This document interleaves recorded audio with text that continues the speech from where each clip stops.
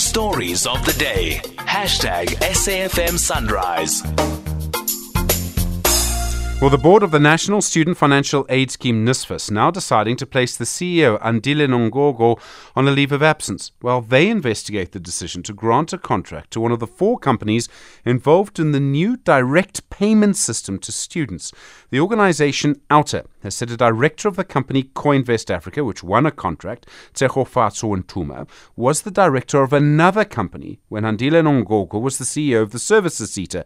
That company allegedly received a contract to provide promotional items at hugely inflated prices to the services sector. As you know, students have protested that they have not been receiving the money they're supposed to get. The portfolio manager at the organisation Undoing Tax Abuse is Rudie Heyneke. Rudie, good morning. So this company Coinvest Africa, Ntuma is the director. What do you know about the previous relationship between him and the NSFAS CEO, Andile Nongogo?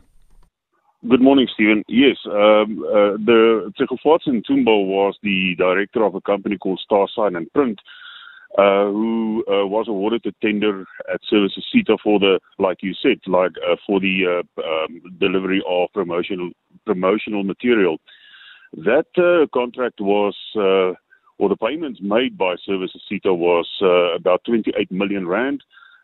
Everything was delivered in 2 weeks, and the prices there were, for example, 214 rand for an exam pad. That is really outrageous. You can buy that, at the retail store for 21 rand. So then the services sector did not get value for money from that contract, would be the point. Absolutely. And the thing is that was not the only contract that, Services CETA closed with service providers to provide promotional material. There was a previous one as well. Tsegofatso was not involved with that one, but it was a trend of these companies that will provide these products at excessively inflated prices.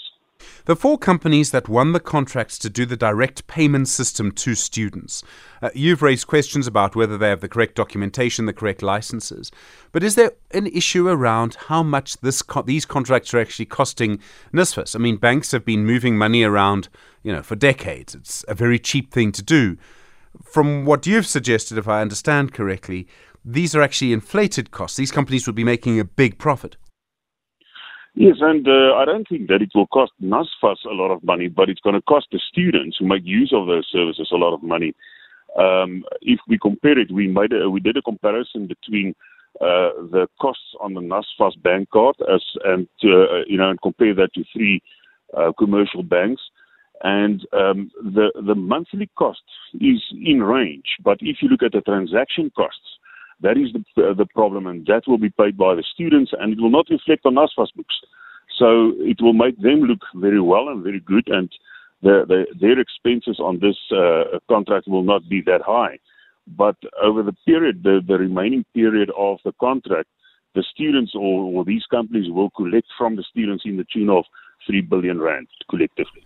Sure. Rudie Heyneke, thank you very much indeed, portfolio manager at the organisation Undoing Tax Abuse. That's their analysis of these contracts. So you've heard, of course,